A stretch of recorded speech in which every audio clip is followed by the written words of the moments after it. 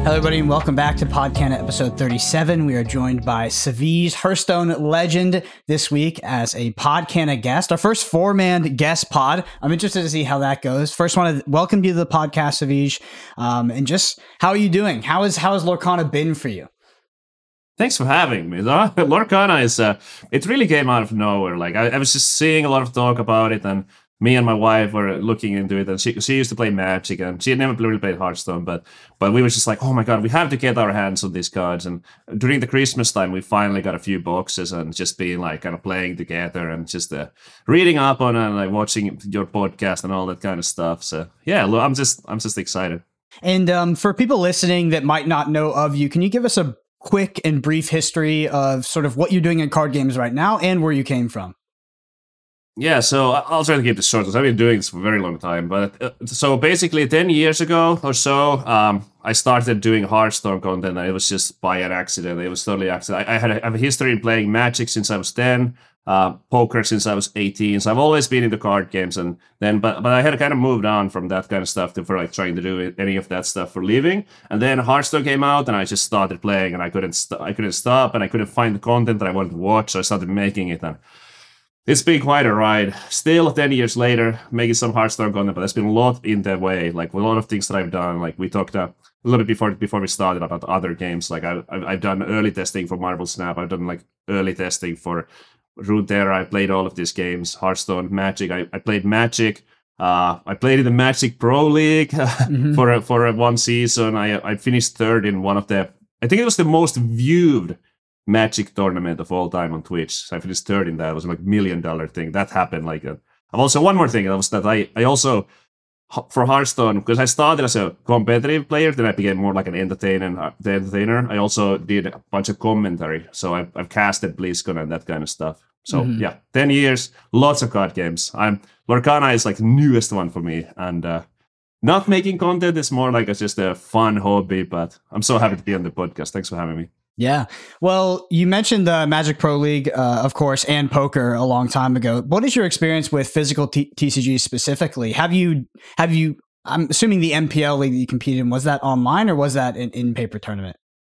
So the league that I competed in, it was around the time when Magic Arena started, had just come to life. So then they put this big bets. It was like a $10 million into the esports thing. So it was a league that was played on the client, and yeah, there was a lot of like drama involving that. Like, how did I get into the league? Because there was a lot of the other competitors were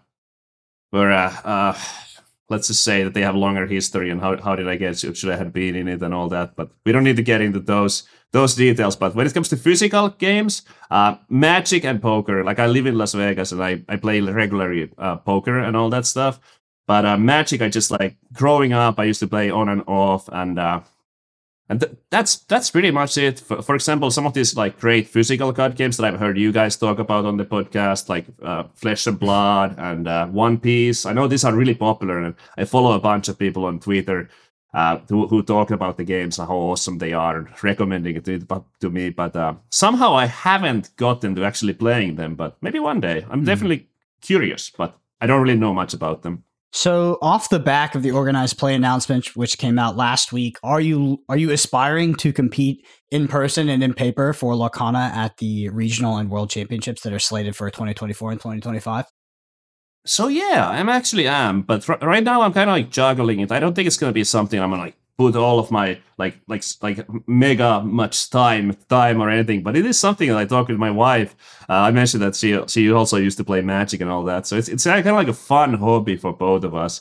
So, and we are thinking about when the organized place begins. I already looked up a place that's like the closest one, basically, where we would probably play. I don't know if every week, but every second week, and definitely play like big event. But I'm thinking of it more like, okay, I'll do my best. I'll probably put in like few days or a week of really hard focus before the event and try to come up with the best deck I can. I'll give it my everything, but then if it doesn't work out, then I'm just like, okay, I'm going to do other stuff for a while. So I'll try, but I mean, it's mostly just for fun. And I saw it just while we're doing this intro, I want to kind of collectively ask both you and, to an extent, Maureen a question, which is, what is the current state of Hearthstone? Because I'm sure a lot of people listening to this podcast have played Hearthstone at one point. I mean, all of us here were Hearthstone players either now or at some point in the past. What is the current state of that game, and what do you think is the future?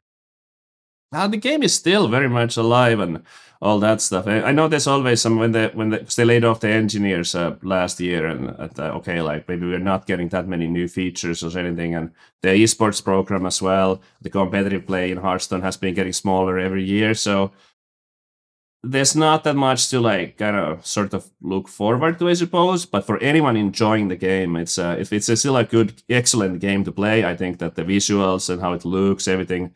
Like the client is still mostly smooth, there's bugs, yeah, but mostly like the gameplay experience is very good. But they are still regularly making expansions. So if you're a Hearthstone enjoyer, I think there's a lot to enjoy still. And I think it's still by far kind of the most popular one when it comes to the content. And yeah, I think that it's like kind of hard. I'm a little jaded on it because I've been doing it for so long, and I've kind of seen like the high points when everyone was playing, and now that's obviously not the case anymore. It's much a smaller game now, but I do think that they are on a sustainable path right now. So Hearthstone enjoyers can keep enjoying it. Mm-hmm. For me, I still love the gameplay. It's just with all the positive experience that I had with the esports part of the game, with esports system getting worse and worse. For me, it's just too many painful memories if I was to play again. But still, I love the game so much, and I'm sure I would enjoy it if I was to play it again. Yeah, I don't think I ever played against you. I think we played at a little bit different times. Like I kind of had already shifted towards content creation. I wasn't even casting then, but I did recognize when I was like Moyen. I was like, yeah, that's like vaguely familiar. I like probably seen you play or something. What's it like being a content creator for as long as you have been, especially in a game like Hearthstone that has reached that peak of viewership, of excitement, and now has started to teeter off? You used a word there that I really liked, which was sustainability, right? They found a model that is more sustainable for them, and they have that loyal customer base now. What's it like for you as a content creator at this phase of the game? It's interesting because like sometimes I'm like really enjoying the game and stuff, but when there's a batch that, for example, doesn't really hit the spot for me, I was just looking like right now we got a balance batch. Was it 2 days ago? And it's just like they didn't really like some of the things that were like way too strong they addressed, but some of the other stuff they didn't. And now we're kind of in this meta where I was just like, okay, well, the 10 best decks are not the decks that I would want to play, and it's a kind of like a tough spot. So. After doing it for so long, when the game is at a point where it's not enjoyable, it gets pretty tough. It's always like that with every content creation, where it's like sometimes you're enjoying it way more than others. But I definitely find myself that when I'm not enjoying the game, that I have less of it in me to kind of force myself into doing it. Like doing an 8-hour stream or something when I'm not enjoying the game seems impossible now. Whereas back then, when I was maybe more starting out, it was just like, you know. It's still like kind of there's this excitement to it. I'm like I mentioned, I used the word jaded earlier. That's kind of it's just bound to happen after doing something for so long. Yep. Jaded is a perfect word for it. I mean, I've seen it happen with myself with multiple games now, where although they might be introducing good features, I can't let go of my original experience. And not even that it's the nostalgic experience. It's kind of like, I just remember the old days when I thought they were doing things correct. And it feels like there's this part of you that's like resistant to the current state and the current way things are. And it's really hard to get past that. I notice it with other great games that I play and enjoy. So Flesh and Blood, Marvel Snap. I mean, I've just engaged with the game, particularly coming from the content point of view. I've engaged with the game that is both organic, but in some part forced. That aspect of it that is forced just starts to take over and drive this sort of this sentiment that makes it hard to do, because I feel like you have to actively try to look at things in a positive light and frame them in a way that you can sort of stay positive about the game, because it's. Yeah, jaded it's definitely a slippery slope. It's a slippery slope when it comes to the content stuff. It's funny how I think about it. It's almost like there's like being like these different stages of grief. Like because when you think about the glory days of Hearthstone, like there was a moment in time when it was 2015 or 2016, like those years. It's just like when everyone was playing, and then when the game started, kind of like, you know, like getting in line with other games instead of being such a like a powerful thing. It's just like, no, like why is this happening? And it's just like it's so frustrating, and it's just like you almost get like mad at them, like what are you doing, developers? Obviously, it's not developers' fault. Like everything, like how long can something stay fresh? But it's just like right now where we at, it's kind of like is, you know, like acceptance and just like, okay, like looking towards like kind of like, you know, this sustainable thing. Yeah, and this I kind of want to ask the entire pod here, but we talked about it last week. We talked about the quote unquote death of Runeterra, which is a hyperbolic way of saying it. It is not actually dying. But what is the future of card gaming, specifically in the digital space? And it could be this hybrid space as well, digital and physical. Like with the premier sort of free to play card game not making it, right? Probably mostly due to profitability. That's what it seems. Like, is the future just this Marvel Snap money extractor? Because we also at the same time, we don't know if Marvel Snap is actually, I mean, we assume they're doing well because it's very expensive, but we don't know if it's a sustainable model, if they will be able to last 5 to 10 years. Like, what is the future of card gaming, specifically in the digital space? And do you think to an extent we need that hybrid model? Like, does the physical space, does it just go hand in hand with the digital card game? Should they be symbiotic, or should they exist at the same time, do you think, for a singular game, like Lorcana does with Pixelborn and the physical play? I think it's a really interesting question, honestly, and it's something that I kind of I asked you before about the whole Magic thing, and it's kind of what you said, Savjz, when you were playing.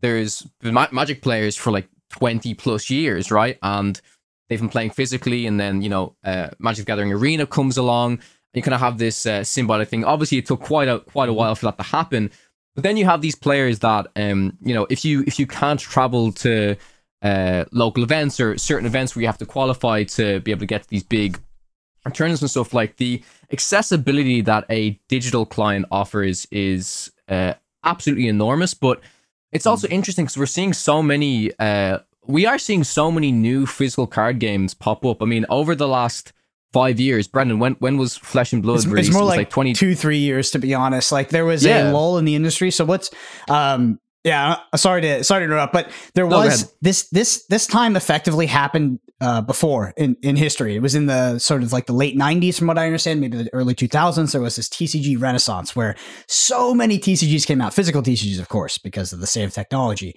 A huge bloat of games. Not all of them made it. Not all of them were good, but you know, there was a new one coming out every single week. Then we went into this lull period. Magic was on top. You had the big three on top: Magic, Yu-Gi-Oh, Pokemon. And sort of the COVID time, was the revitalization of this. A lot of people point to that being off the back of Flesh and Blood. Flesh and Blood was that new premier game that came out and showed that you could be successful in this market. And now, like nowadays, right now in 2024, there's new games coming out every 6 months, every quarter. So I have a friend, his name is Zach Bunny. He owns something called Team Covenant. They're this online distributor for physical card games.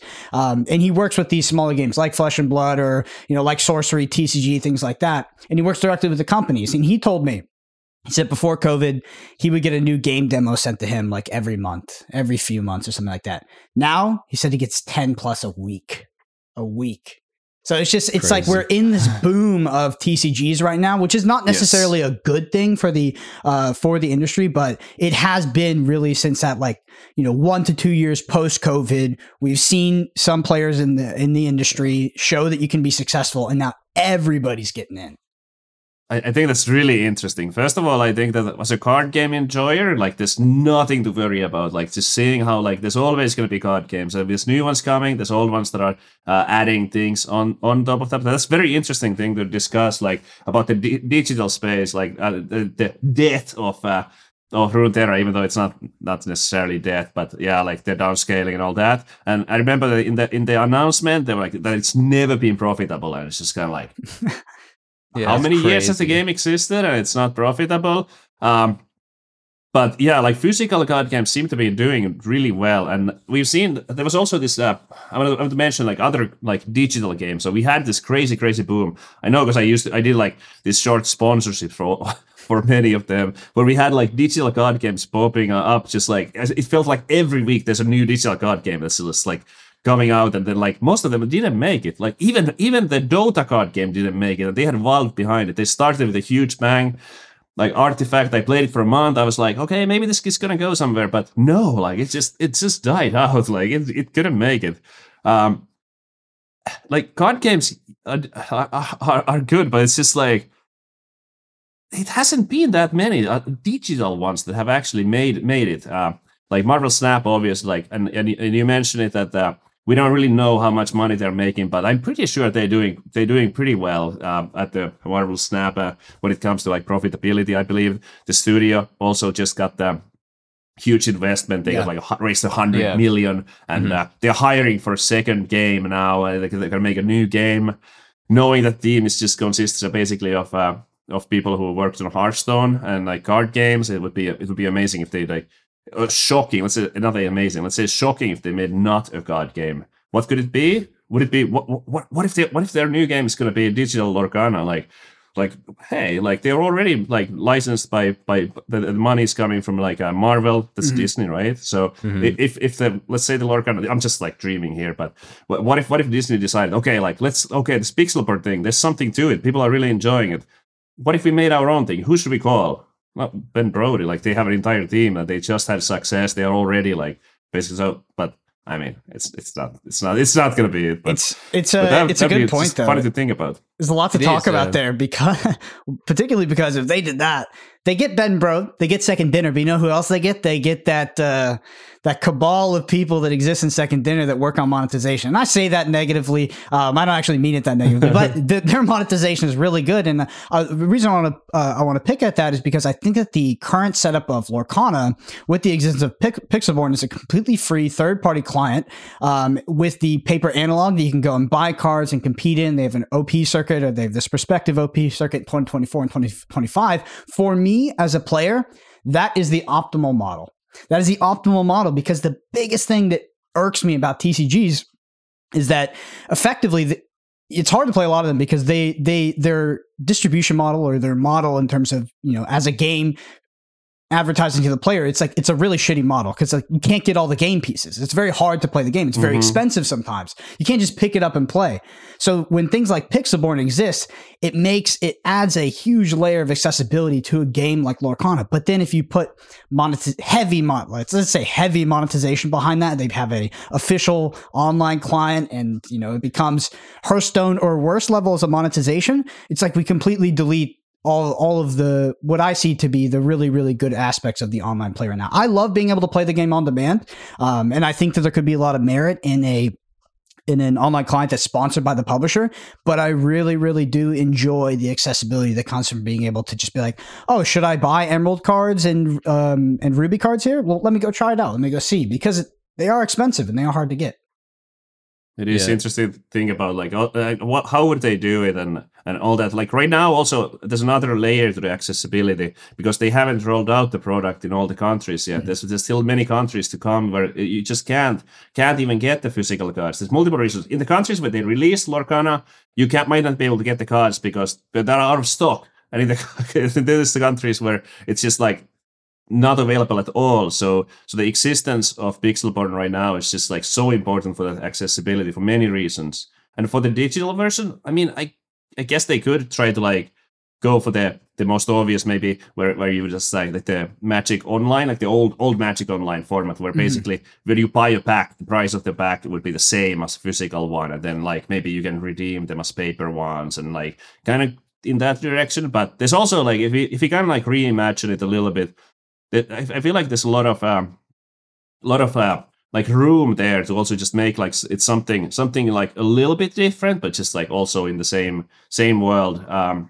Just keeping the gameplay, but adding, for example, like the monetization stuff, like in more like cosmetics and that kind of things, and also well, I could keep talking about this forever, but like it's very fascinating. I'm curious to see if Lorcana would come up with some kind of own digital version. Yeah, my first inclination is that if anything, they would look at the current state of the industry and the recent death of Runeterra, the success of Marvel Snap, who maybe they're partnering with in this theoretical scenario to make this. They would be like, okay, monetization through cosmetics maybe not the way to go.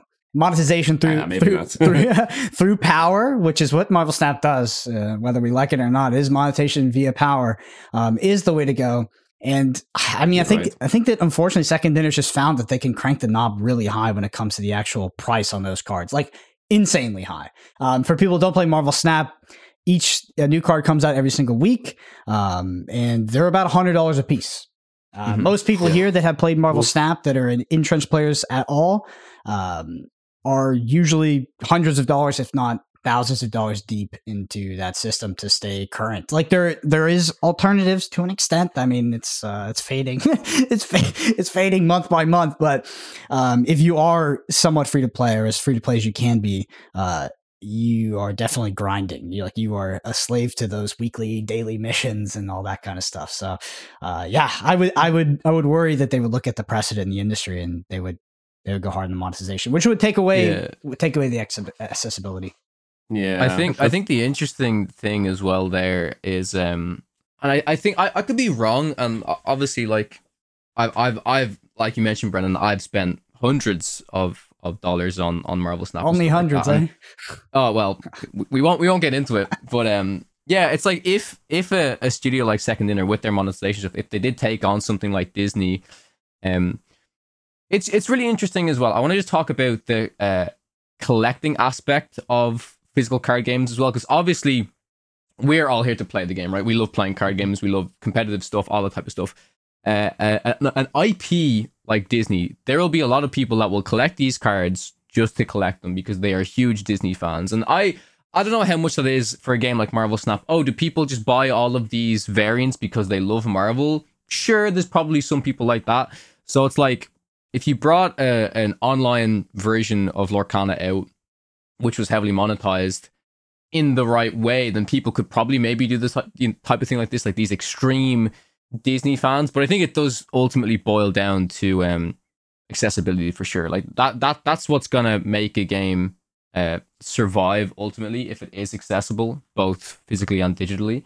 And yeah, it's going to be interesting. I know we're talking about this Runeterra thing. I believe they're going to make an official statement on it this Friday, I think, in the next few days or so. So looking forward to see what that's going to be. But yeah, it's hard. Like another game we saw drop off very fast was, we actually haven't mentioned this game on the podcast yet, but it was DC Dual Force, which myself and Moyen, we were actually kind of, I wouldn't say we were like invested, but like we played the game a lot. We actually did play the game a lot. Moyen probably more than me at one stage, and Moyen was really, really intrigued by it and stuff.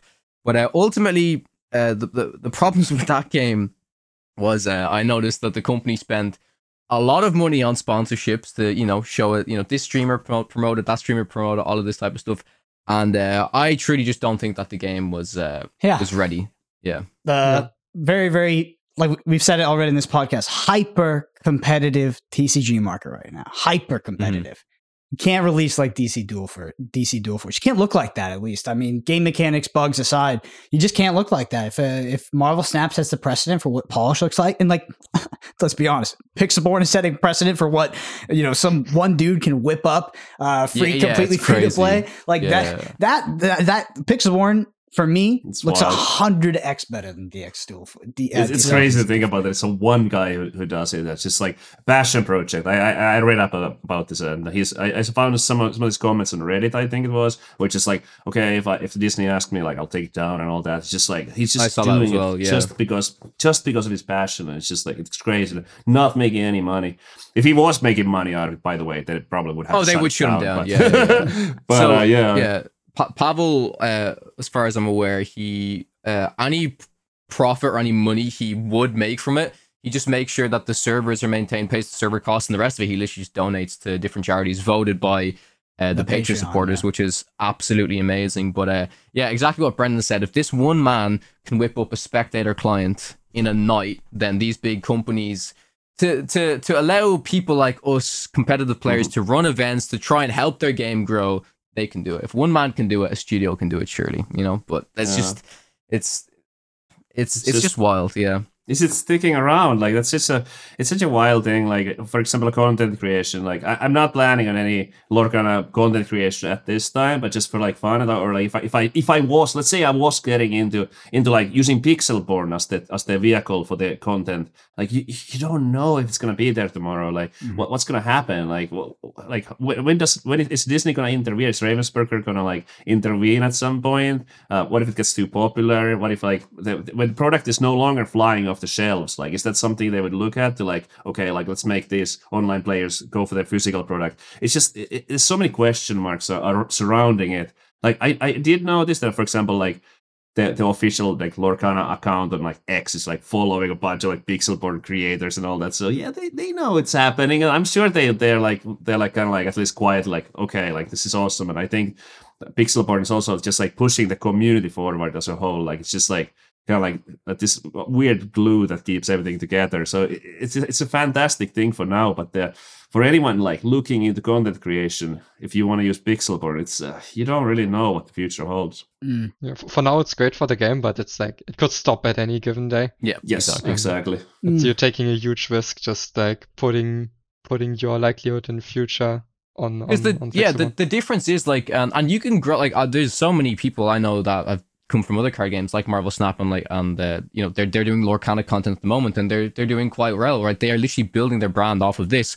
But then say Pixelborn does shut down to like, you know, tomorrow, then okay, are they gonna, you know, buy 3 cameras, top quality mics, overhead stuff to start doing all of this physical stuff? I don't think so, you know, like it's very hard to do. It's very, very difficult to do. So I do think it's worth it, though, to be honest. Coming from someone who does content in both digital and physical spaces, the physical card game space is unless the digital card game you are doing content in is the biggest thing since like, you know, sliced bread or something, like Hearthstone was at one point, like I guess Marvel Snap was at the physical card gaming space as a content creator I think has a lot more room for profitability at the medium to small size because you work directly with sponsors who are literally selling the product that you are perpetuating. When you're talking about a digital card game, there's no real analog for you to work with advertisers other than maybe if they had a content creator program where people could plug in your code and get a skin for like 20% off.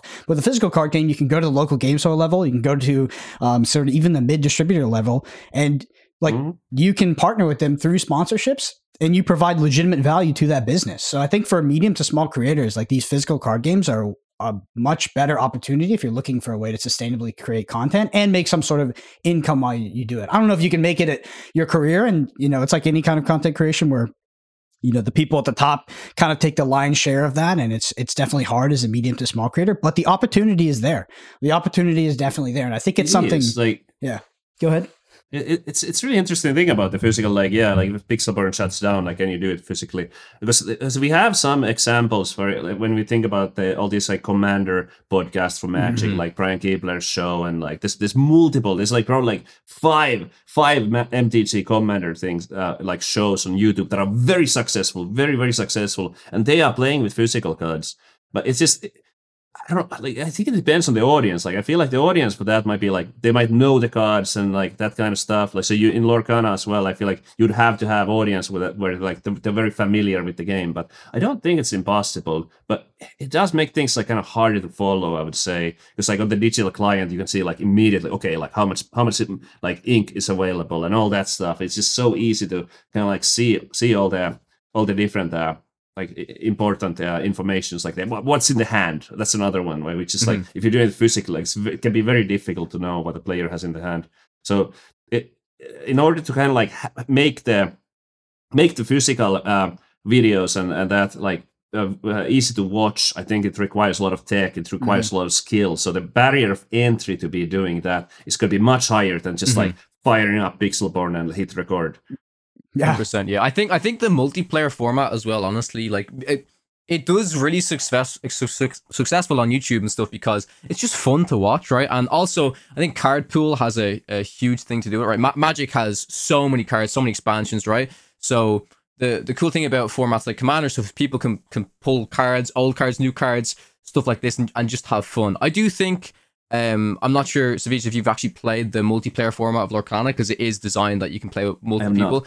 is very fun. It is very, very fun. And I do think with the release of more cards, you could start to see kind of shows like that pop up with Lorcana. And that's really nice, honestly. And I think that's a nice thing that will cater to people who enjoy card games that don't want to be as competitive as us and stuff like that, right? Like there is definitely a benefit to shows like that and stuff like that. But I mean, overall, I can see Brendan smiling there. I'm not trying to. It's nothing you said was incorrect whatsoever. But you are opening a big can of worms when you talk about multiplayer card games versus Commander. Because I'll tell you that there's definitely been industry precedent that Commander is the most profitable form of Magic, and games know that, they realize that, and they tried to make multiplayer a thing in their game. But to my understanding, no matter how much has been forced, cards have been templated in a way that they can be slotted into multiplayer. Like, no game has come close to capturing the Commander experience. And I think it's a really, really tough and in-depth question to ask is like, why is Commander actually successful? Because it's kind of a phenomenon, to be honest. Like Flesh and Blood, like a lot of these other paper card games, like they look at Magic and they're not like, oh, we want to be the Pro League, we want to be the MPL, we want to be the Pro Tour and the World Championships. They look at Magic and they're like, holy shit, that Commander thing makes so much money. How do we make it so our game can attract that audience? It's a very hard thing to do. Like, I'm sure a lot of people have theories, but to my understanding, there's no absolutely clear answer and game plan to make it so your game appeals to that same customer base that is playing MTG Commander, because it's actually not rooted in multiplayer from what I understand. And it's subjective, of course, but it's more rooted in the sort of the role play aspect of your deck and the community experience. And some of that does come from card pool, but a lot of it comes from the cards that exist in Magic that allow you to create sort of unique and identifiable decks that you can empathize with and sort of, take on the role of at the table. Everybody plays it for a different reason, I'm sure, but there is an aspect of Commander that is not captured simply by putting multiplayer card templating on your card. And I know Lorcana, you can tell. You can see it by the cards. Of course they want it to be a possibility you can play in multiplayer, but they also realize they're like, that's the profitable aspect of Magic, and they want that to be a part of Lorcana as well. But it's tough. Commander is a phenomenon. It is a phenomenon. It is hard to articulate why that format is so successful, and it's hard to understand how you can replicate it in another game. So what exactly is the Commander format in Magic? So the Commander format is a singleton format. Used to be, what was it, some Canadian Highlanders, Dragon Highlander, something like that. But basically, you have 100 cards. They're all singletons, so you can't have any repeats. You have a commander, so you have a single card that sets the identity of your deck. It adds restrictions to your deck building. It exists outside of the deck, so it starts in a separate play zone. So you're like, I am Jin Gitaxias. This is my Jin Gitaxias deck, and it adds some restrictions to my deck building. Your commander sits in a commander zone. There's different life totals, and it is effectively a multiplayer format. You can play it 1v1 as well, but you progress in sort of a clockwise or whatever rotation, and everybody has a set amount of life. There's politicking involved, and the deck identity comes from the singleton aspect, I guess, in the commander hero. Anybody can add to that if I didn't give if there's more you can add to the description. I think that's very accurate. I want to just note one thing that you said there about politicking. That's what makes a format like that super fun for me, in my opinion. Like I might have done 4-player Lorcana once, but I've mainly done 3-player Lorcana, and even the politicking that can happen there to try and say, okay, we got to stop this person from getting the 20 lore, or then this person's going to start, so it's kind of like the ganging up on each other. That's like a really fun aspect, right? So I can imagine in Commander it just gets absolutely crazy because of the the high health totals, and I can imagine the games kind of go on quite longer and stuff like that. So yeah, it's really, really interesting. Super, super interesting. I guess. I also think that's a very important. You go first. Yeah, I guess Hearthstone kind of, not the multiplayer experience, but like the singleton decks, they captured the uniqueness of the gameplay experiences it provides. But so far that, at least in competitive Hearthstone, some people loved it, but there was like, most people had like a love-hate relationship to singleton decks being viable in competitive, because some singleton cards were like extremely powerful, and those being drawn had a huge impact on the outcome of the game. There was even one card that basically made it so your deck is close to how it would be in Commander. So it's like, I think you had to use singleton cards into your entire deck and higher deck size, just so you get some extra starting HP. Shows, oh Prince yeah, wasn't Renathal. that was that Prince Renathal or Prince something Renathal, like that? Yeah, which a lot of people loved, but there was also a lot of people that hated it. Yeah, I'm a huge fan personally. I really enjoy the singleton like gameplay where you can only play one copy of each card. I feel like it breaks the sort of repetitiveness of many of the decks, and like just also like extending the deck size. Like if you have 40 cards and they're all different ones, it feels like, to me at least, that the games feel much more like different from each other. If I'm playing a lot of games, I really don't want to play like a deck that's like every game feels a little bit the same. You're trying to do the same strategy. There is certain aspect of fun to it as well, where you just kind of like perfecting, sharpening, like like just get it perfect, and then those type of decks also tend to be very competitive. But for me, when it's like you don't know, like obviously like your cards are in random order, you don't know how the game is gonna play out. The games play vastly different, and then you just kind of like have to think on your feet, and you just kind of like make the most of what you have, and you never know what's gonna happen next, and just like being like quick and like kind of like reactive and creative. That's like my favorite style of play. It does multiple things. It's like it provides the games with like a level of uniqueness, right? But also it gives each player, even in deck building phase, it just gives them a little bit more the option to express themselves. There's a lot more weird, funny cards that you can include in singleton decks than in normal decks.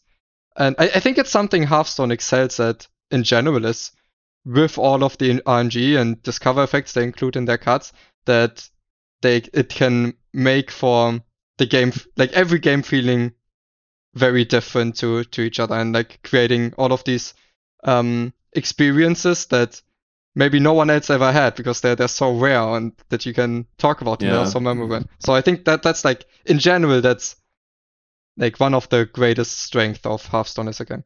And another thing about those is that oftentimes this is both good and a bad thing, is that in those type of decks, you tend to have cards that are vastly different in power levels. So then, especially in Hearthstone, because they design it in a way where it's like you have this card that's like crazy strong, but it requires you to have this type of deck where every card is different. And then it comes to the draw RNG, like, will I get this card? Will I get it in the first half of the deck? Will it be in the starting hand? And then it can also lead, I think, to some like negative play experiences, especially when you're playing against it. Like, oh, he had that ridiculously OP card, and it's kind of like double-edged sword, I would say, where it's like these crazy power-packed cards. I think it's the same in Magic Commander. Like, I don't know, I don't really play that much Commander, so maybe I'm off here, but I'm just like always thinking like these cards like Soul Ring, and like just having like if you have those, like there's also like really different powers. So it can be fun, but it can also be frustrating. Yeah. I want to switch back over to Lorcana. We have been talking about Lorcana, but I want to switch to something very Lorcana native, which is I just want to ask you, Savjz, in Lorcana, I mean, you can also draw on your experience with Hearthstone and other games. Like, archetypically, what kind of decks are you drawn to? And is there a specific color combination or deck that currently exists in Lorcana that you find particularly interesting? Oh man, definitely. So I tend to like in the content that I create, it usually, like these days, I've been focusing on having this like big moments and kind of like this like crazy decks. But like when it comes to, if I'm just like entering a tournament and stuff, it would definitely be on the control side. So if I was making content, I would be playing like, let's say, Mufasa, like just try to get the craziest Mufasas, like try to get the Mufasa early on in the Mufasa into the Mufasa into the yes. Yeah, something like that, or just try to like get the Mufasa in there on turn 3 and then try to cheat out like the most powerful creature you can with that. So that would be like the content that I make. But if I was playing just for like my own enjoyment, it would probably be something with like ramp, like just say like blue steel maybe, which is like ramp, and like you get like 3 lands ahead, or 3 ink ahead, and then you just like whole new world. That would be kind of like basically the thing that I just like having this big board clears and just ramping, like mana ramping. That's one of the things that I like really enjoy. So it'd be definitely like some kind of steel blue or steel. I don't know. It's just Actually, I really like control in Lorcana. Like the control decks in Lorcana resemble the aspects of some of the best or the most fun control decks that have ever been to play in like other games. I don't find the same thing for aggro in Lorcana. Like there aren't really aggro decks that I'm drawn to. I have liked you know, I guess I get a reputation for being a bit of an aggro hater. There have been aggro decks which I kind of like in other games, but Lorcana doesn't really capture that. We're like you mentioned, particularly Sapphire Steel. Like some of the game actions you're taking in a Sapphire Steel deck are really interesting, right? You're getting far ahead on resources. You're casting a whole new world and having this massive card advantage because you might be discarding one card, your opponent is discarding 5. That's a huge card advantage. Completely refilling your hand, and you have these combo S cards with Bell, and you have like these multiple game plans of attack. You're also removing the board. It's a very, very good sort of encapsulation of what control can be in that ramp shell. And then on the other hand, you have Ruby Amethyst, which is, I think Ruby Amethyst got a little bit less interesting this in chapter 2 versus chapter 1 in terms of like the best control deck I've ever played. I still love the deck, but if you look at like set 1 where you were drawing cards off the magic mirror, you were playing out the evasives to have this dynamic, aggressive game plan potentially against your opponent. Some of your opponents were coping and trying to infinitely loop their deck, and you were absolutely beating them because you put the evasives in your deck. I don't know. Lorcana has really, really, really good control decks and mid-range decks, in my opinion. The aggro so far has been lacking for me, but we do have an aggro player on the podcast, luckily, in the form of Kala. We say I'm an aggro player, but I'm still playing Ruby Amethyst aggro, so I'm still on the same colors. That is the control deck, which is really interesting. We've talked about it so much about how flexible those two colors are. I think it's something that Lorcana does really well. That you can there's actually another deck now that isn't like. That has the flexibility of you can play the control version, you can play the aggro version. Like Lemon Lime in set 1, Emerald and Amber was very like, you have like your Lilo into your Simba, aggressive questing, stuff like that. And now you have the Mufasa decks coming out, which, they ultimately, I wouldn't call them a control deck, to be honest. I would say they just put out dudes. They keep putting on the pressure and you want to keep questing. But they're not, I wouldn't call them an aggro deck either, right? They don't want to go as fast as the original kind of one did. So, yeah, I think with more cards, though, we'll start to see that, right? We'll start to see, this is a aggro version of these two colors. This is a control version. But it is still very much a staple of some ink colors that, like Sapphire ramps, Ruby removes, Amethyst draws, all of this type of stuff. So I don't think we'll see too much of that changing soon. But I guess since we're kind of talking about like different, ink color combinations, stuff like that, I want to get your opinion, Savjz, on the new location cards that are coming in the next set. Are you familiar with how they work at the moment?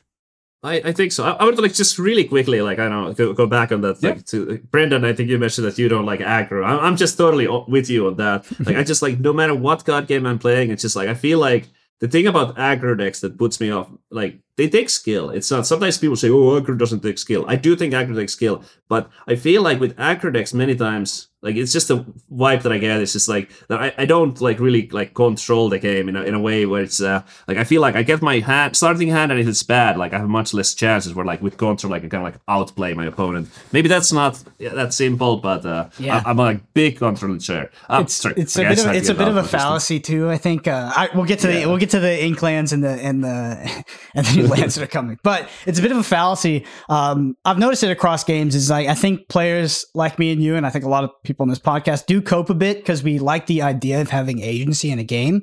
But card games, at least in my opinion, are not necessarily a reflection of agency. They are just a reflection of players making mistakes and deviating from the perfect game that was predetermined based on the setup of the deck. And control feels like you're making decisions. It feels like I have multiple decision paths and I have to weigh up both paths and pick which one is better to me. And it feels like it's almost subjective sometimes. Like there isn't an objectively clear, correct thing to do. And that's what makes it fascinating. But what's actually happening is I'm just not intelligent enough to really see the objective path yet, or the information is imperfect enough that I can't determine it because I'm not smart enough. Where aggro decks, it's a bit more straightforward about like what you should be doing. And I think that we enjoy the idea of having more agency when in reality, I don't think we actually do. This is sort of my point when it comes to control versus aggro in games like this. I mean, all Yeah, decks. I mean, like with an aggro, like you play your one cost card on turn 1, you play a 2 cost card on turn 2. So it's kind of simple in that way. But when I mentioned the starting hands, like you get a bad starting hand with aggro, you can't do anything. Like, but it's the same thing with control. Like if you don't have let's say an early removal of something that's like really important to remove, it's just like okay, like it doesn't necessarily like you can't just. Like I don't think it's a skill versus like any kind of that kind of thing necessarily. Mm-hmm. Yeah, some people do make that argument too. I know it's kind of a cliche argument in card games, like, oh, control takes skill, aggro takes no skill. That's like the level 0, like level 1 card gamer mind. It's definitely not true. One thing that I do want to say about that is though that there's certain like different skill that goes into when you play control against control. There's a skill that kind of kicks in, which is like a sort of like experience based. Where you know that like if you're an experienced control player playing against another control player, there is like this room to maneuver where you know that like okay, like I have to keep this like this board clear for a certain moment, or I have to keep this, or like where you kind of like just based on your experience, you know these like few like tricks where it's like do not play your Elsa before this or whatever. Like it's just like when you're trying, there's a timing thing, like holding on to your certain cards. That can give you an upper hand. Whereas I don't know if like maybe in different situations in aggro versus control it can happen too. But yeah, I think it happens like just quickly. It happens. I think it happens with aggro as well. Like not overcommitting to the board to be prepared. Before I pass over to Moyen, I think that what's happening there is you're taking suboptimal lines sometimes based off imperfect information, and that's sort of my encapsulation of what makes that interesting. Go ahead, Moyen. Yeah, I was about to say that the same kind of thinking happens with aggressive decks. It's just the thing that comes up the most is how much do you need to pressure so that your opponent needs to play their best card that they could have in this position, and how much can you hold back? Because like if you don't pressure enough, maybe you give them this opportunity where they win even without having like let's say the be prepared or something. And I think there's a lot of skill in that as well. One experience I had with like also from Hearthstone with aggro and control decks, it's like the aggro decks, they are a lot more punishing for when you do the mistake. Maybe they're a little bit easier to play perfectly, but if you ever do a small misstep, they're extremely punishing. While maybe in control you have a lot more decisions, but like with minor impacts on the outcome of the game. Right. Maybe you can get away with making a mistake a little bit more, but it's often a lot harder to play the game perfectly because there's a lot more that goes into the decisions, and there's more decisions to be made over the course of the game. Yeah, it's just like I guess to kind of like wrap my thoughts on this. Like what I meant was just like there's like this overcommitting to be prepared and all that can happen like aggro control. But what I was thinking was like if you play aggro mirror and like there's a big skill difference, I feel like the weaker player can get away with it more often. Whereas like if you're doing control mirror, it's like the best player can have really high win rates. I've seen this in Hearthstone many times where it's like. This was only a few days ago when we had this druid meta, and one of the best players, Meaty, he was talking about like he loves the druid mirrors. It's like this like control combo mirror because he has almost 100% win rate because it's so skill intensive. The games are so long. I just don't feel like if it was too fast decks that it would ever be possible for like to have those kind of like the better player wins 95% of the time. Mm-hmm. Yeah, the Lorcana had definitely an aspect of that in Chapter 1. Less because of the player diff, although it did exist, but more because of the deck building diff. Like there was definitely one point when I felt like our Ruby Amethyst deck literally had probably 90+% win rate into these infinite looping decks. It was just there was a huge difference at some point because of the dynamic game plan of being able to pivot as the aggressor. Let's talk about these locations. Your thoughts on locations. We get a lot of comments every week. I think that they will be less and less so. But people talking about like locations look really OP. They look really overpowered. You can't interact with them. What are your thoughts on locations so far? So. I mean, I've talked a little bit about on locations, but I've seen some comments where like, "Oh, Lorcana is too simple," and we were a little bit touching upon it as well. Where it's like there might be like some kind of like skill ceiling and like how well can you play and stuff. I think that is fantastic. They're already like in set 3. they are adding these new things, like adding more depth, adding more complexity, adding new mechanics into the game. Like when we look back on like people mentioned like I saw a little bit of like online discourse on like Lorcana is too simple or something like that, and then I'm just like it hurts my brain because the game just came out and we're like that they clearly want to start it in a way where it's easy to approach. This we have seen the same thing with every like Hearthstone. Let's say Hearthstone started really simple and now we have so many more mechanics. There's a billion mechanics, and same with Magic. Like to keep adding mechanics, adding depth. So like anyone who says that Lorcana is too simple is like just I think a little short-sighted here. Like every game started out simple, and now locations I feel like it's the first like layer of complexity, new mechanics getting added to the game. I think it's a simple one. On the power level you asked, I have no idea. I'm just gonna be honest. Like I don't know how good or bad they're gonna be. Like you guys probably have more educated guesses on that, but I'm just like the biggest takeaway for me is that okay, they're already starting to add more complexity. They're adding more depth, adding new mechanics. I think that's fantastic. Mm-hmm. Yeah, Moyen. Yeah, for me, yeah. Go ahead. I think it's also something.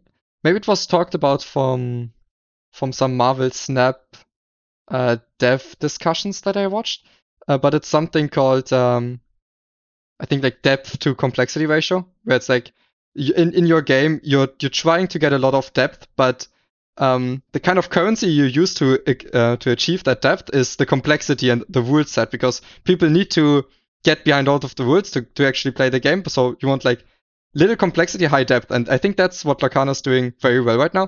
So now they're adding some like bit by bit they're allowed to add some complexity because people already know the space level of the game, and then with that they can add even more depth to the game. Yeah. A comparison I would draw is just like, is chess simple? The answer is yes, but it's also no, right? Chess has very little complexity and borderline extreme depth. And I think that most people would argue the game is not simple, right? But they're referring to the depth. Lorcana is not chess. I'm not comparing it to chess, but it's a similar aspect. Like just because the game is easy to understand and play at level 0 does not mean that the game is simple. I think when a lot of people, I've encountered this a lot. This Lorcana is simple sort of counter argument, and some of it is because of the position we just talked about, which is it's not complex enough right now. It doesn't. But a lot of it comes from Magic players, not just Magic players, but card game players that are used to instant speed interaction. Yes. So they see asymmetric turns and they're like, that is too simple. I can't gotcha my opponent and there will not be enough interaction. I have that was actually a position I held early when I saw Lorcana, because it was, it was Magic-esque in nature, and it's like Magic without instant speed, that would suck, and Magic without instant speed would suck. But this is not Magic, and I feel like the way Lorcana does the asymmetric turns, at least so far, has felt really, really good. And it's actually hard for me to articulate why in Lorcana it particularly has felt like I've had a lot of agency as a player, and there has been a lot of back and forth between me and my opponent. Maybe it's because I don't play aggro decks, but overall, it is the biggest. There's two major critiques of Lorcana, because I know a lot of competitive card game players, and the biggest pushbacks I always got is, one, there's no OP. There's no reason to play the game. Well, now there is. There's OP. At least we have this like OP structure that's been outlined for us. And then the second is it's too simple. Savjz, what would be your what's your response when people say that Lorcana is too simple, and when they use it as a thesis to not play the game? Because I feel like that's what they do. Yeah. So I have a lot of thoughts on this, but yeah, I think you hit the nail on the head there, like with bringing up Magic, and it's just like the thought of it being too simple coming from Magic players. So I think like the fact that in Lorcana you play cards only on your own turn, like I don't think it's ever gonna be as like complex as Magic because of like how on Magic you're kind of like you can play on both turns. But that's not a bad thing. Like I think people need to stop saying it as a bad thing, because that also in Magic, it slows down the game a lot, or it can, especially the online version. Like it slows down the game a lot. But two, it just also like brings this like complexity and like learning curve, which makes Magic much harder to start and approach. I know, like for many, like maybe like that's kind of the thing that's the hardest to like grasp, and like how to correctly play your instant. And then if you don't know like how to time things, like entering combat on your opponent's turn, like is this the time, like, or like before the damage is dealt, like it's just like for someone who's very casual, like that's hard to approach. And I think that like without this, like yes, I can see that, like, okay, without playing cards in your opponent's turn, it will never reach the exact, like, same complexity of Magic. Like, it's kind of can't. But there is so much strategy, so much depth the Lorcana can add, just, like, keeping it, like, just playing, like, adding new mechanics, adding new things. Like, what about, maybe in Lorcana, like, for example, I think something could be a fitting design would be something like you play your card, but it's, like, kind of like face down or something. And it's something that, like, happens if your opponent does something on their turn. Like, I could see that happen. Like a secret, in Hearthstone. Yeah, like a secret in Hearthstone. Like, I wouldn't be surprised if that happened. But I playing cards in your opponents, that's something that's definitely not happening. Yeah. Like, it's just like, because that, From the architecture standpoint, though, of the game, and we don't have comprehensive rules yet, is that there's not really strict phases and layering that happens in Lorcana. And just to quickly touch on it in other games, with any instant speed interaction, trigger interactions, or phasing interaction, because even if you were playing asymmetric and Magic, you would still have phases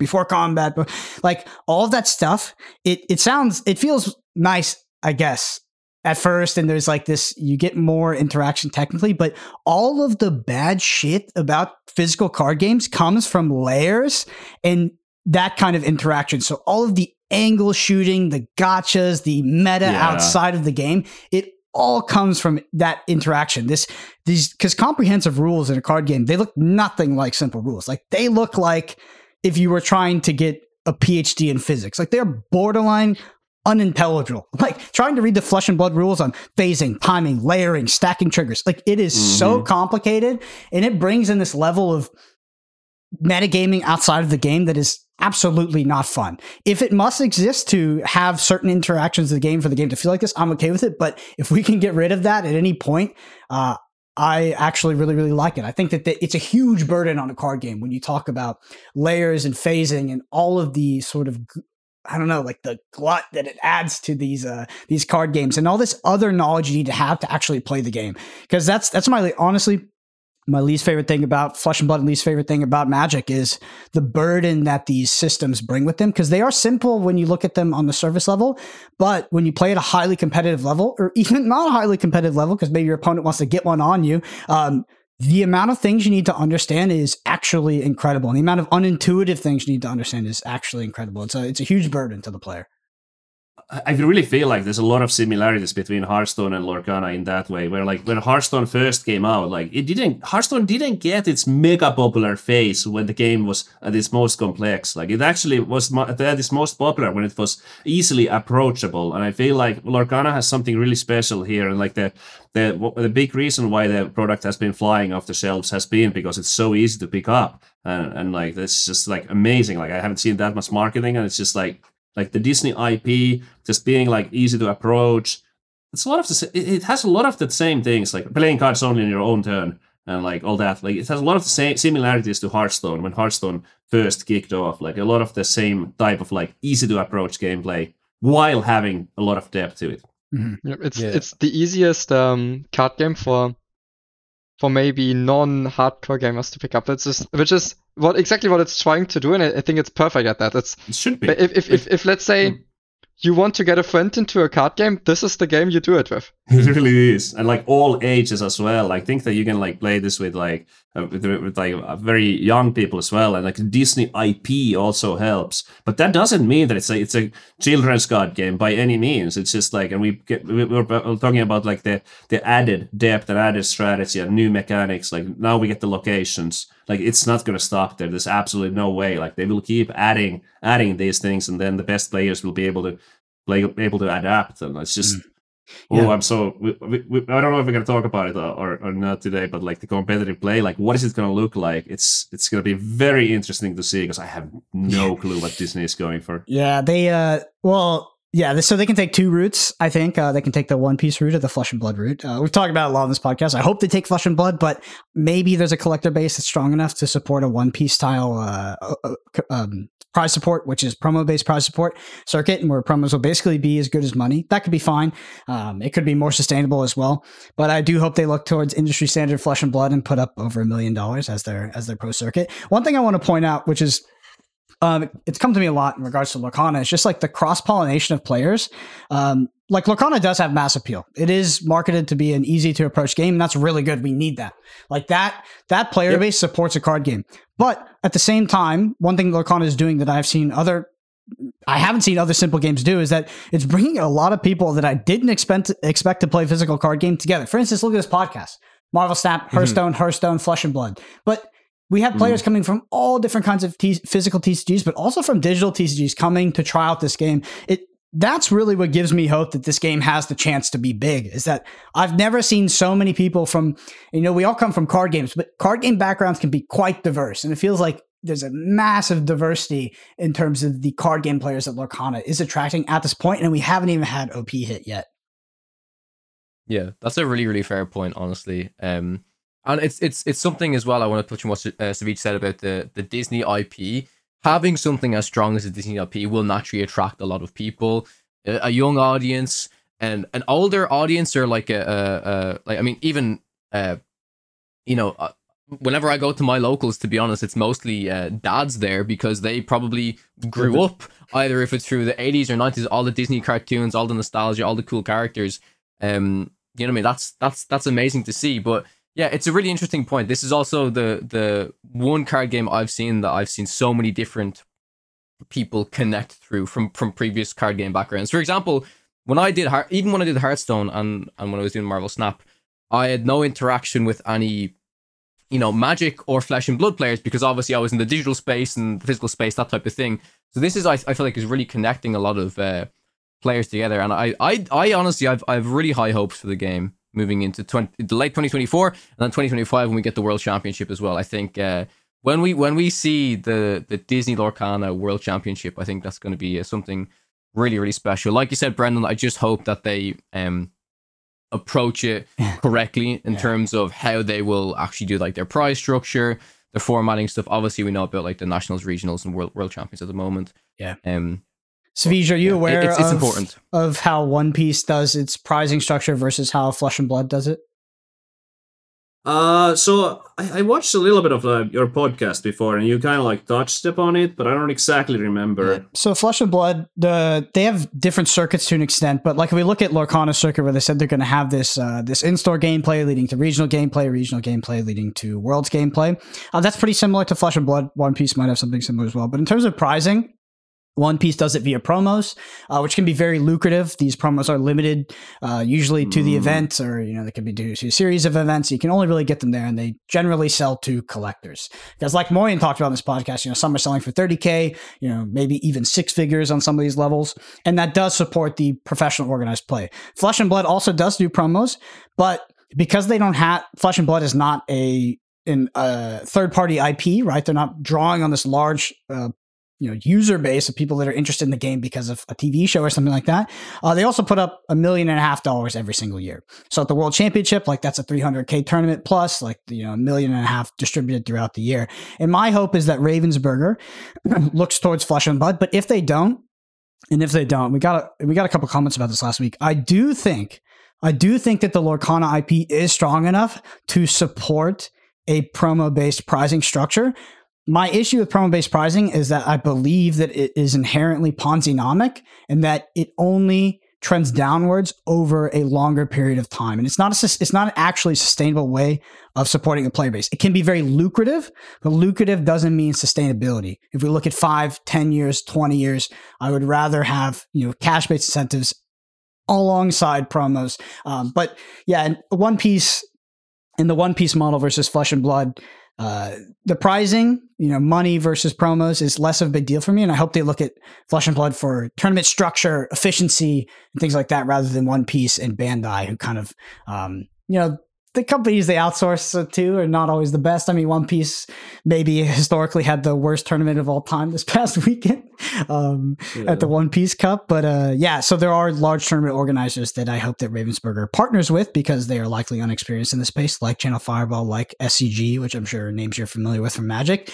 to help them get an idea of how to run these tournaments well in Lorcana. And I also hope that they don't have my biggest issue with One Piece is getting into the tournaments. I hope that's not an issue in Lorcana, because it would be. There's going to be massive demand. Well, the promo cards are certainly coming. Like it was the Rockstar Stitch for the first one and stuff. So they are doing that. I think that the lingering question is if they're gonna put actual money or not. Like those special cards, they're like they are gonna be there for sure. But when World Championship, it's an interesting thing because like the way I look at it is almost like when you have only promo cards, it's like okay, these are to like retain the players that we have. But if you put the $1 million, that's when you go into the territory where it's marketing and you're trying to get new players in. Yep. Because like that's the kind of like for someone who doesn't already play Lorcana, if the prices are just like alternative arts or promo cards, like you don't really care if you didn't already play.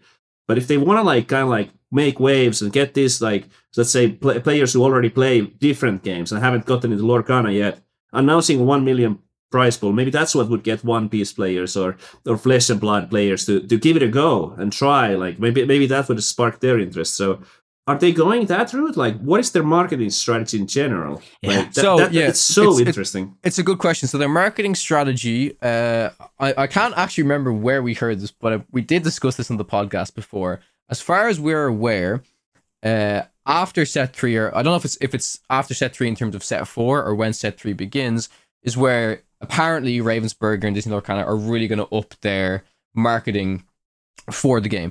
And I think that's kind of fair because for the start, they kind of need to get the ball rolling. Yeah. We had the issues in set 1 with all of the stock, all the scalpers, boxes going for $400 to $500. And now the game is in a lot healthier state in terms of stock and stuff like that. So I wouldn't be surprised if they could literally start off by marketing like that. Like if they... And yeah, it's interesting because imagine they said, oh, if you win the World Championship of Lorcana, you get this really cool Elsa card. It's like, how many people are going to care about that if it said, oh, $2 million, Disney Lorcana tournament at Disneyland or at this some extravagant thing. That's what makes headlines. That's what helps get the game discovered, if that makes sense. But yeah, in terms of the marketing, it's a fair point. I haven't really seen the game marketed much anywhere. It's something that needs to be worked on, but I think it's definitely...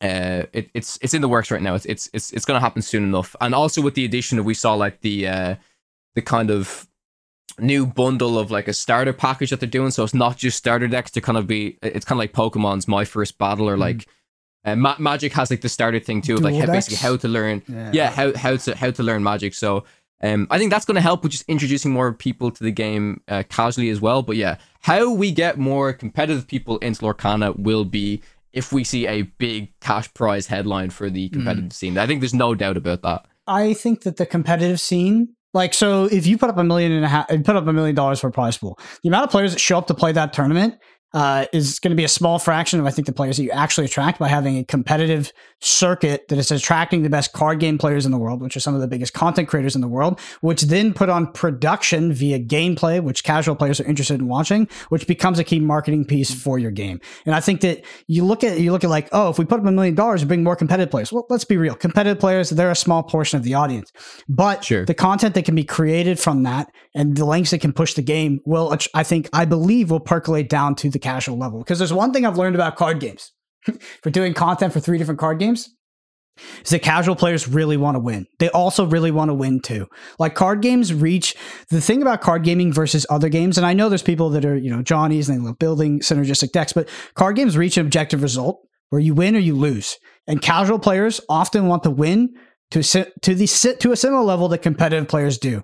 And, high level content is interesting to a larger casual base, not the hyper competitive players, not just the hyper competitive players that are going to show up and try to play the tournament. So I would love to see, a tournament like that attracting much people. Also high level production, I wouldn't even look at Flesh and Blood, to be honest. I would look at the Magic Pro Tour. The Magic Pro Tour is fucking unbelievable. It is so high production level nowadays, and I know they got rid of it, and I know some people are jaded about it, but I'm telling you, as someone who casually plays Magic and is casually aware of Magic, I turn on the Pro Tour on my TV, and I'm just like, I feel like I'm watching the NFL. It's unbelievable. Unbelievable. Yeah. So I hope we do. I wanted to kind of like, on the putting money on the line and stuff, like I personally think that, especially with the first year, I think it's really important that, obviously, like, I want it to happen as well, so it's like it's hard to see objectively like if it's how valuable it is to them, but when we talk about something like cards, when you buy cards and cards retaining value, cards having value, just like it's completely different. Like seeing the best cards, like for example, the value of the cards. If there's $1 million tournament on the horizon, something like the Beast, what is it, $50 now maybe? Like the cards that you have at your home, the physical cards, like just like the sense of value and their actual like resale value is much higher. If there are actual tournaments with actual prizes. It's just, I think for a physical card game, just having that, like, even if it's just like, you're never going to sell your cards or something, it's just like, it's in your head only, but having like those cards, that these are valuable that I'm holding in my hands, my deck is like worth a lot, It's just, I really think that like, just having like straight up cash is going to be very important. Mm-hmm. For me, I think organized play is also like such undervalued marketing. As for example, for Hearthstone, I've had lots of friends that were casually playing Hearthstone that still stopped playing Hearthstone when esports declined in Hearthstone, and it was never their objective goal to play in any of these tournaments, but it still was an important part for them to have in the game that they only casually want to play. That's a great point. That's me. I remember that literally happened to me. My favorite thing, honestly, to do in Hearthstone back at its peak time was just watch the events. I think a lot of people can attest to that, right? It's the World Championship from, I would say honestly, from like 2015 to 2018, every year, it was unbelievable to watch. You know what I mean? And like, I just feel like I haven't had that aspect. And yeah, like my goal wasn't to qualify for these tournaments at the time. I was just playing Hearthstone because I enjoyed the game, right? But watching these high level players and these crazy moments that happen in tournaments, right? Like these high level players could have practiced these matches for ages. Of course, a game like Hearthstone introduces a lot of RNG, right? Like we're talking about peak Hearthstone when Yogg Saron was a card where just to get anything could happen, right? Which makes a really cool, like good spectacle moments. Go ahead. Yeah, it's really like it all just like comes together. I think for the same, like so Brendan mentioned, the production quality. I think that it all comes down to like sort of like prestige of the event. And production is one aspect, the actual prize pool is another, and like it's just like having that kind of like world championship event that really feels like world championship. I think that's just such a huge like magnet, that's just like driving force. That's just like yeah, most people are not going to make it there, but it just gives you that like feel that, but what if, like, so it makes you like try harder and try to like, it's just aspirational content. You gotta which adds to another point. Why do you play something? Like not everybody is wired this way, and I know I'm wired this way to a fault. But if I'm gonna engage my time with something, even for what looks like pure hedonism, like playing a card game or having fun, like I ask myself why. Like why would I do? What is the end of the road if I'm committing my time to something like this? Doesn't mean I'm going to get there. Doesn't mean that's necessarily my goal, but I like to have that aspirational content, that challenge that exists at the very top that I can aspire to. Go ahead, Moy. Yeah, and that's like just like going back to Hearthstone and Lorcana at the same time. Like for me, it feels like it's just like when it comes to Hearthstone and like just giving kind of like okay, like we know what's coming, and there's like not a whole lot to look forward to. And maybe that's part of the reason why I'm so excited about Lorcana right now, because we really don't know what's going to happen next. Like I feel like things are only going to get bigger, but how much bigger, like no one knows. Like it's pretty exciting. Yeah, which for me, just the aspirational aspect of organized play. Also, there's another point which I think it's a mistake that Hearthstone did, and I think also Magic did, where at some point the organized play, the top level events weren't really open events anymore, and suddenly Hearthstone introduced this Grandmaster League, and maybe it was you had more people that people would want to watch in the events, and I still think it hurt the game because at the same time it again killed the dream of the average player, just the unknown player making a story. Like that's what like tournaments and esports and stuff. Not, I mean, over the years, right? It's like this unknown player who came out of nowhere has built up and they've won it. The underdogs won the tournament. Like it's stories and moments that without broadcasts, official events like stuff like this, it just wouldn't happen. And when you have those things where you kind of lock players out, it gets difficult. So yeah. Just going back to what Brendan said as well, I do really, really, really hope that all of these events, once the official OP is fully announced with the prize support and the format, that enough players can participate in it, and that's not like very much locked out, if that makes sense. You know what I mean? Like obviously, you know, venues are only so big. If you don't live in a certain area, like it is unfortunate. They can only do their best, but I hope it's as accessible as it can be from the get-go, for sure. Absolutely, because we actually touched upon this a little bit before the podcast started, like the current Hearthstone system. I think that it's just like it's so inaccessible. Even people who are basically playing full time are saying they're not gonna even try to qualify, which is just like. As soon as they announce it, it's just like a bunch of streamers and like, no, it's such a time thing. It's so inaccessible and like just it's just crazy. So but we've seen usually in like physical TCGs, luckily, like I think it will be something where everybody has a chance. It's kind of like you play well, you get a little bit lucky maybe, and like you have a chance to like kind of like just go all the way. Mm-hmm. Yep. I think it, like you mentioned, it happened in Hearthstone. I think it happened in Magic to an extent with the MPL to an extent when they fully got rid of pro play and it was just the MPL.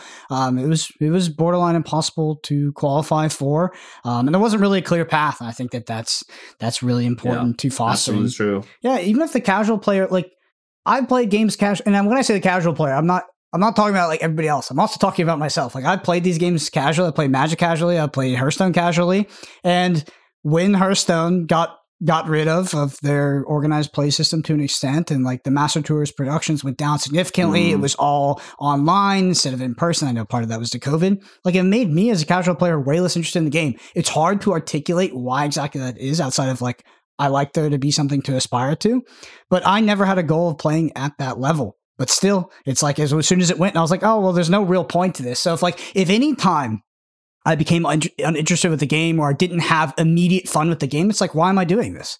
There's nothing at the end of the road. Why would I go through? Why would I not have fun for this one game where I play against, Bomb Warrior or something? It's just like, there's no point. It's like, I would just go on to the next thing. So yeah, it's an interesting concept. I think Ravensburger they're poised, they're in the place to really hit this out of the park. It just depends on how seriously they take it and if they can recognize their potential. Because if I read between the lines on Ravensburger, I think they played it a bit safe in most aspects of their game. They really wanted to see how it was taken by the market before they announced, organized play, before they did a lot of things, to be honest. And my biggest worry is that they don't have the internal structure to actually run these kind of tournaments that we're talking about here, because it is a logistical nightmare, right? It is a momentous task, to say the least, especially when it comes to production. So I hope that they seek out the correct advisors and potential third-party companies that have experience doing these things, because I would say it's a borderline impossible task. If you don't have extensive experience in the industry when it comes to production, running tournaments, judge, like literally everything that goes into it for a major event, it would be almost impossible to put on a massive scale tournament. Like there is so much that goes into it, but luckily there are there's a lot of people out there that have a ton of experience with this. So hopefully they take it seriously and they seek those people out, because it has potential. I know if Lorcana slapped that $1 million on it, and like I said, they don't have to do that, but I do believe that the competitive players would come over in droves, especially from games like Magic, to compete in Lorcana. So yeah, I hope so. Yeah, I think the path forward is just support the local game stores and foster those partnerships, get them those cards for the smaller event, and then do the bigger events.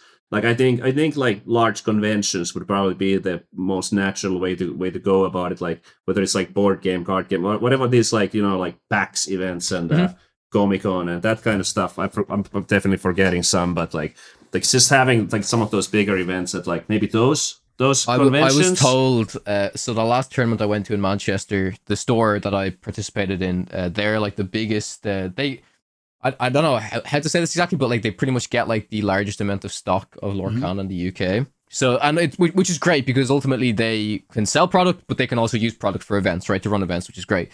But they talked to me about there's a specific exhibition, I think, or something like that coming up in around May. It's I don't know, let's say it's the Manchester Board Game Expo or something like that, right? There's a lot of these events, and it's how I got introduced to the game for Gamescom, like you said, Savjz, PAX and stuff. These are the events where they will start to have stuff, the bigger types of events. But yeah, I'm still super interested in what the format is going to be, because Moyen, you you've the most experience, I would say, currently at the moment in terms of like per event, right? Let's say you win. Let's say Lorcana do a big event, a PAX East, right? You win it. You get so many points. You need a certain amount of points to then qualify to the NA championships, and then from the NA championships, if you get that, you go to the Worlds, right? Is there a particular system? I guess I'll ask everyone here that you guys would like to see in terms of that kind of point threshold. That a lot of the smaller level ones at like the local game stores and the smaller events, you get small amount of points. The bigger ones, if you do well, you'll get to that threshold and you'll kind of qualify. Because I'm kind of unfamiliar with the structure from other games like Magic, Flesh and Blood, etc. I'll put it to everyone. Yeah, so for qualifying for bigger events, I think point systems, points-based systems are usually great for the player, as in it will reward the best players more often than not. Because the other way to do it is sometimes these games just say, okay, we have this one tournament and then top X qualifies to the next tournament. And those tournaments can feel a little spiky and unrewarding, where maybe you feel like, not that the people that make it are not deserving, but maybe it's not there's a lot of people that deserved it the most that still miss out because it's just based on single events. So it's less consistent, right, than multiple events. Yeah, I personally love any point-based system. If you go like, okay, we have nationals, European nationals and American nationals, and the top 8 players of both tournaments go to Worlds, it's like doing a second top cut for those tournaments. We have top 2 in One Piece. We had 2.5 thousand player in EU, 2,005 player tournament. And top 2 make it to Worlds from that one turn. It's just crazy. Oh my goodness. Yeah. You want it to be point-based to mitigate variance. And it makes it so like, so the downside of point-based is that you might have to grind. You might have to play more tournaments than you want to. You might do well in a tournament, still have to play. That can be inconvenient.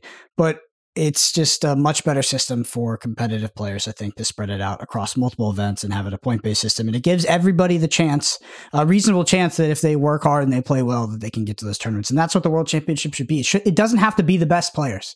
It can also be the hardest workers as well. Like, that is very fair. And I think that's... It really doesn't, especially like I don't think... Let's remember here that like these events, like they're mostly just like marketing at the end of the day. Like esports, everything is just like whatever gets the most people engaged. I think, I really think that from Ravensburger's point of view, whoever the top 8 are going to be, like, unless they're like somehow like, I don't know, maybe if I made it, I would bring some like, eyes on it. But just generally speaking, like the average top 8, like it really doesn't matter who it is to them. Like I don't think it's going to be many like no names or anyone who would like bring like, have extra marketing value. I think it's just the accessibility and just the feeling like that could be you. It's like, it's really big. Mm-hmm. Absolutely. All right. So at the same time, it cannot be like, because I think you need to find a way in between. For example, in Hearthstone right now, it will be extremely good players that qualify, but in return it loses the sense of accessibility because you have to play like basically each day, the entire day. Yeah. Mm-hmm. I think going forward, like there's going to be a certain like aspect where you want to see the same guys. You like when there's like, let's say whoever wins the first world championship in Lorcana, there's going to be like that person will get some kind of bit of a following, and like people will be rooting for that person, like looking up to like him or her, and just like all that stuff, and there will be like community figures emerging, and kind of hoping people will start to know who the best players are and rooting for them, and then you kind of want to see them again, I suppose. But like to begin with, I really don't think it's a big deal. So I don't know. I feel like I'm repeating myself a little bit, but I'm like to wrap up my thoughts on that. Yeah, you just like you build your own players in your game, and then you need to push their narratives and tell their stories. It's actually like it's a big thing when it comes to production. And what makes Magic production so much better than others is not necessarily how expensive their cameras are, how consistent their broadcast is, the lack of commercials. It's actually just how well they tell their players' stories. Like there's a lot of Magic players that became popular and famous through the Pro Tour. And we were told their stories via good production and good coverage. And you can build your own players and build your own narratives if you do production right. So Hopefully that's something they do. And I think that Lorcana can absolutely do that. We don't need like all these big names from necessarily from other card games to have mass appeal. Absolutely not. We can build these sort of grassroots Lorcana players. Anyway, we've run a bit long, so I'm going to skip the Spilled Ink section for this week. We can push over to next week. So we just want to thank you for coming on the podcast, give you a chance to shout out anything you're up to, where people can find you, etc. Yeah, so yeah, I'm streaming most days. I'm streaming both on YouTube and Twitch. Savjz. Hearthstone is the game that I'm playing right now. Lorcana, I'm really like excited about the future. I'm keeping an eye on everything that's happening. When the announcements happen, I'm sure I'll be like looking carefully through them and just excited for the future of Lorcana. I think it's a really fun game, and yeah, thanks for having me. Yeah. I appreciate you coming on once again. For anybody listening to this, if you enjoy this podcast and you want to help us out, the number one thing you can do is leave us a review. You can do it on Apple Podcasts or Spotify, anywhere you're listening. We do read every review. So interested to hear your feedback. There's a video version of this on YouTube at youtube.com/@Podcana podcast. Hit that subscribe while you're there. The Twitters are BrennanAPG, Kawatech_CG, Moin_HS. I'm going off memory here. Savjz, if you could shout yours out real quick. Savjz, SAVJZ. Awesome. It's my X, it's my YouTube, it's my Twitch. Perfect. Thank you all so much for listening. We'll see you next week.